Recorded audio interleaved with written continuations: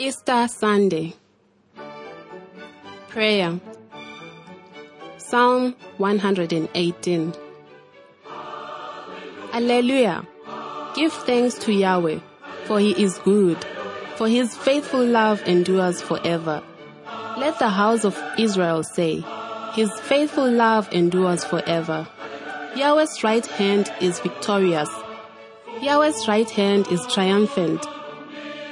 I shall not die. I shall live to recount the great deeds of Yahweh. The stone which the builders rejected has become the cornerstone. This is Yahweh's doing, and we marvel at it.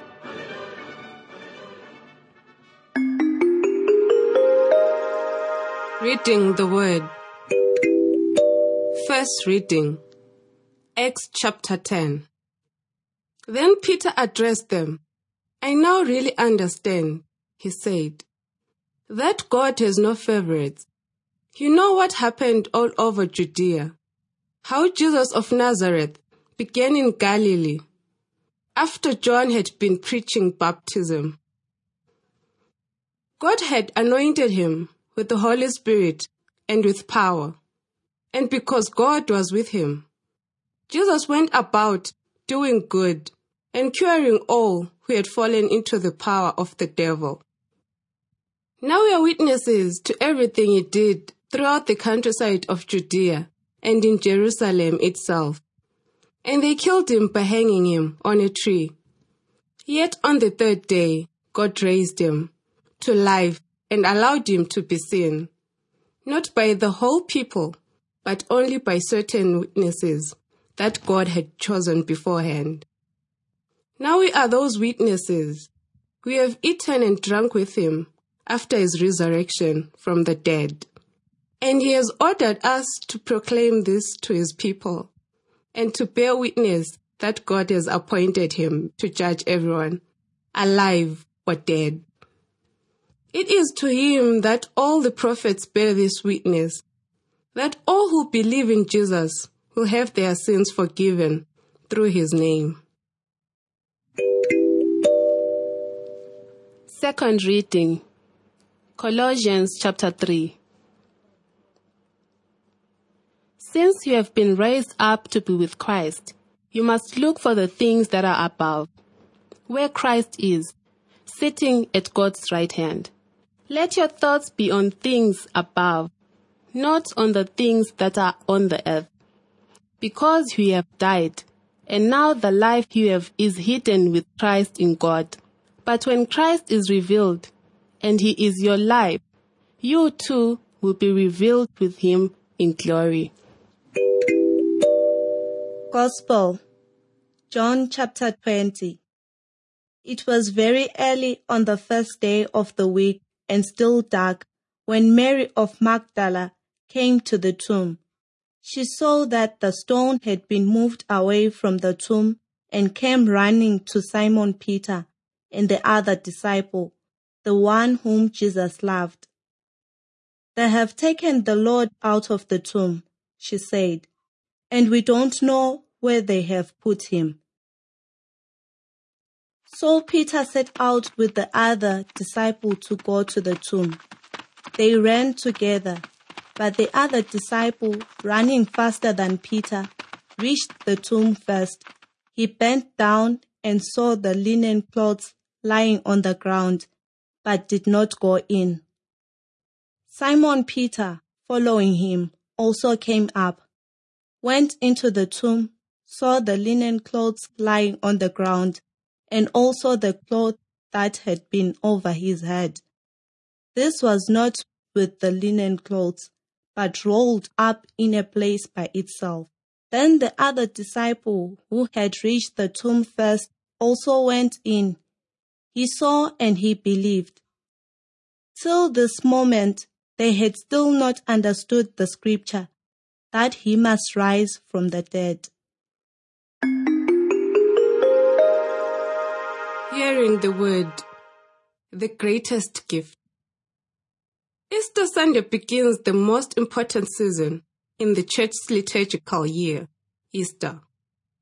This period consists of 8 Sundays and is entirely focused on two central themes: the gift of eternal life and the beginning of Christianity. Both of these themes flow from one central event, which lies at the heart of the season, the resurrection of Jesus. To reflect this double focus, the first readings of these 8 Sundays are not drawn from the Old Testament, but come from the Acts of the Apostles, describing the beginnings of the church, while the second readings and the Gospels focus on the resurrection. The first words that we hear on the Easter morning come from Peter, who declares with absolute conviction that God shows no partiality. In the course of his years with Jesus, and then, having seen the empty tomb and subsequently having encountered the risen Jesus, Peter finally understood what Jesus' mission was all about: bringing God's gift of eternal life to all humanity. Referring to God's impartiality, Peter emphasizes that this is a universal gift. No human-made distinctions and old religious divisions, no ethnic groupings or cultural categories apply any longer. In Jesus Christ, God had done something entirely new and wholly universal. Peter proceeds by presenting the foundations for this extraordinary claim.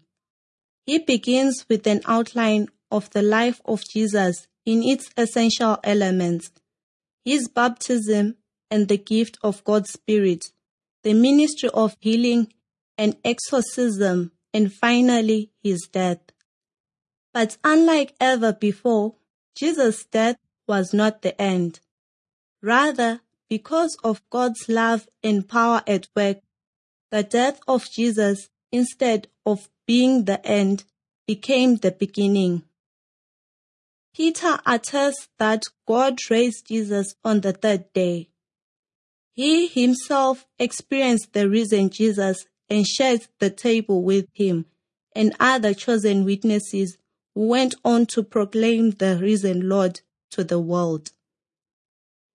Peter concluded his speech by linking these events with the Old Testament.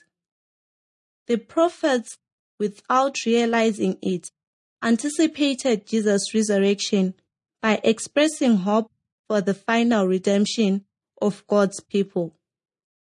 The speech of Peter contains the essential elements of what we call Christian kerygma, the proclamation of the foundations of faith which lie in death and resurrection of Jesus.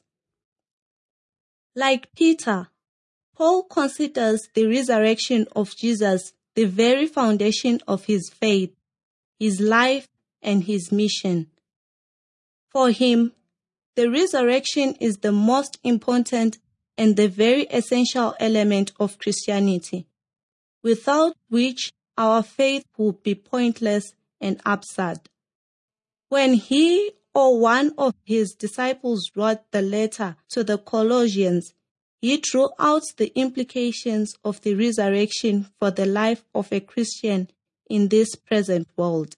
For Paul to be baptized means to be so intimately linked to Christ as to become figuratively dead to everything else.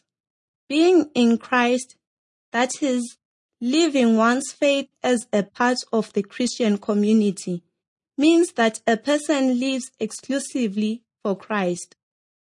On the surface, a Christian lives very much as a part of the present world, but in his or her heart and soul flows a different life, the hidden life of faith. Paul reminds the Christians that this life of faith is the life which will endure beyond death. Thus, he admonishes them to orient their thoughts and actions towards Christ, because their goal is eternal life with Christ, who after the resurrection resides with God. The resurrection stories in all Gospels begin with the women. They are the first witnesses to the empty tomb. In the Gospel of John, Mary, probably the most prominent woman disciple of Jesus, plays the essential role. As we see next Sunday, she will become not only the first witness to the empty tomb, but also the first one to encounter the risen Lord. Yet, the key figure in today's gospel account is John, also known as the beloved disciple.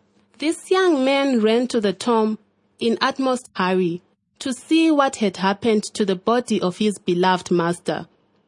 Arriving at the tomb, and out of respect, he waited for his elder, Peter. Entering the tomb and seeing the burial shroud with the head covering neatly arranged, he realized that Jesus' body was not stolen by thieves. Robbers do not neatly arrange the place which they have plundered. It is this realization that led him to believe Jesus truly has risen. In this story, the evangelist highlights the absolute novelty of the resurrection.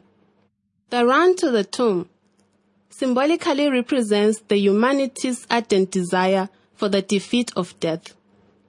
We must remember that the idea of resurrection and life after death is absent from major parts of the Old Testament, with the exception of Daniel, chapter 12, and Wisdom, chapter 3. It is only with the confirmed and witnessed resurrection of Jesus that we are clearly assured about life eternal, which is offered to humanity by God. The evangelist reflects that view in the last line of today's gospel passage, where he alludes to the fact that the disciples, even though knowing the scripture, did not understand or did not take the possibility of resurrection seriously. John's experience in the tomb, conveyed to us as truthful testimony, aims at reassuring us that Jesus had risen. The resurrection of Jesus changes everything.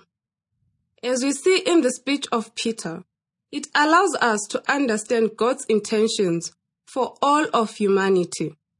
The Book of Wisdom brilliantly summarizes God's purposes by stating that God created human beings to be immortal. He made them as an image of his own nature. Wisdom chapter 2. This ultimate purpose of God was accomplished by Jesus' resurrection. We could appeal here to the words of the Psalm, which states that the stone which the builders rejected has become the cornerstone. Indeed, Jesus rejected and crucified has been made into the cornerstone and so the very foundation for our lives.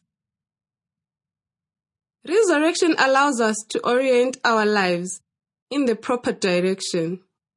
As St. Paul puts it, we are to look for the things that are above, where our destiny lies. In fact, our entire life and our faith are founded on belief in the resurrection. John the disciple was the first one to see the empty tomb and believe. Today, the faith of every Christian is based on that testimony. This Easter Sunday liturgy proclaims the resurrection as the foundation of our faith and reminds us that our true destiny is eternal life with Christ in the presence of our life-giving Creator. Therefore, this is the day of the most exuberant and festive Christian celebration, the day when we rejoice in the greatest, the ultimate gift that we have received from our God. What remains is to sing together with the psalmist, Alleluia, give thanks to Yahweh, for he is good, for his faithful love endures forever. We could add, paraphrasing these words, our own exclamation, Alleluia, give thanks to God, for he is good, because of his love, our life endures forever. Listening to the Word of God.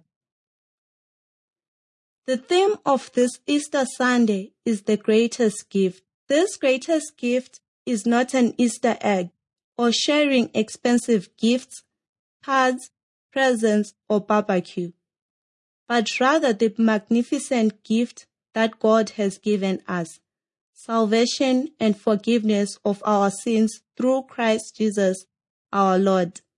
The celebration of Easter Sunday will be meaningless if we focus on the social aspect of this celebration without considering the essence of the Paschal mysteries. A few points will help us to celebrate Easter Sunday meaningfully. First, salvation is the universal gift of all humankind. God wills that everyone be saved. 1 Timothy chapter 2. Christ suffered and died for all people. Jesus offered himself for our sake. Through his precious blood, we are washed and cleansed of our sins. Doing this, he reconciled us to God because when we sin, we are separated from the grace and love of God. Are Catholics saved? Are you a born-again Christian? We hear such questions often asked about the Catholics. The answer is simple. As people who have accepted Jesus Christ as our Lord and Savior, we are saved through our faith. Yet, we also insist that salvation is not a matter of simply belonging to this or that church. We demonstrate our Christianity and faith by a life in conformity to Christian virtues and morals. Salvation is not an instant, but a lifelong project which we work with fear and trembling, which means with utmost seriousness and respect.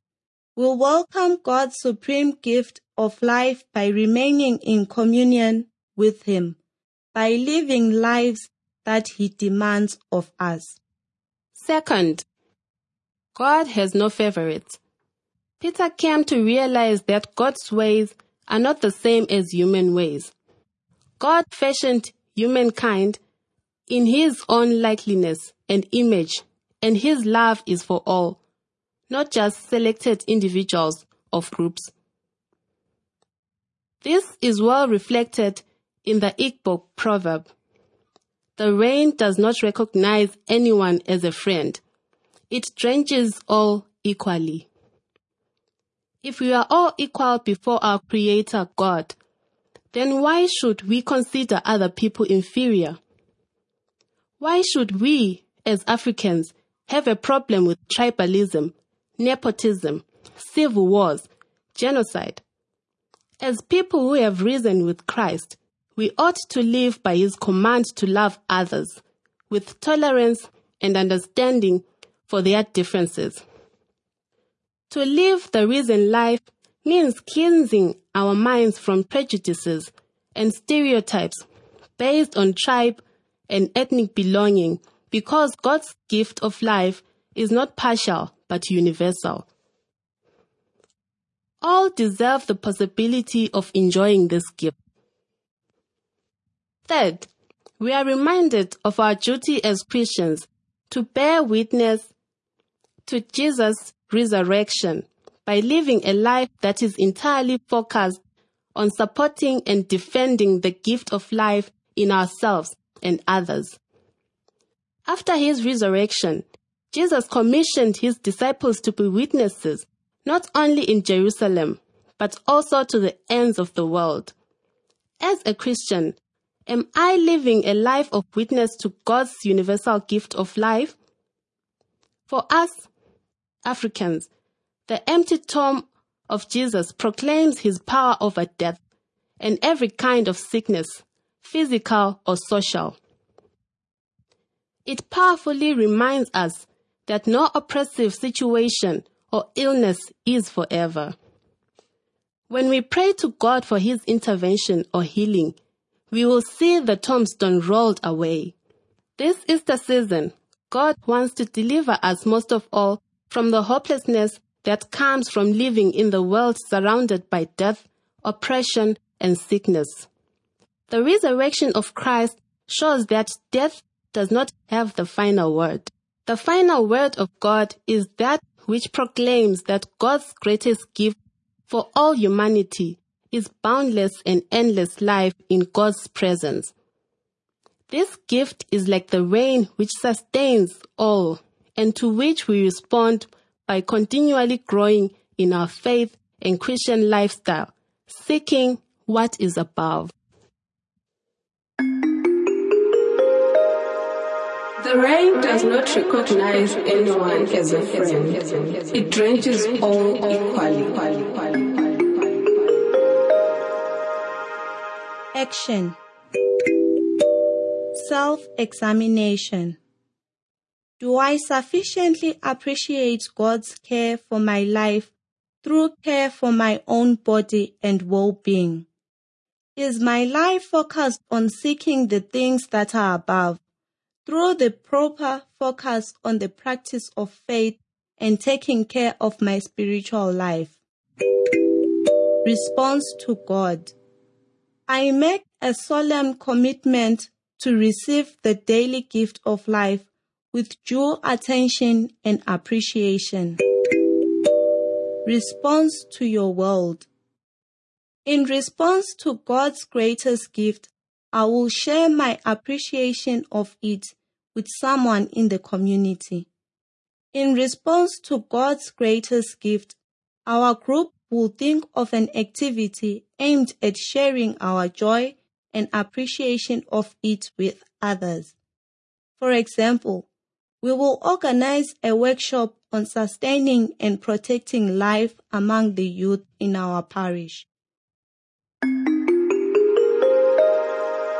Prayer. Almighty God, we thank you for the greatest gift you have given us, the gift of unending life. We humbly ask that you resurrect all that is still dead within us. Save us from hopelessness and grant us a renewed zeal for life. Anoint us with the power of your Holy Spirit and purify our thoughts and minds to bear witness to you with our daily lives of care and love. We ask you, through our Lord Jesus Christ, risen in our midst, in the unity of the Holy Spirit, forever and ever. Amen.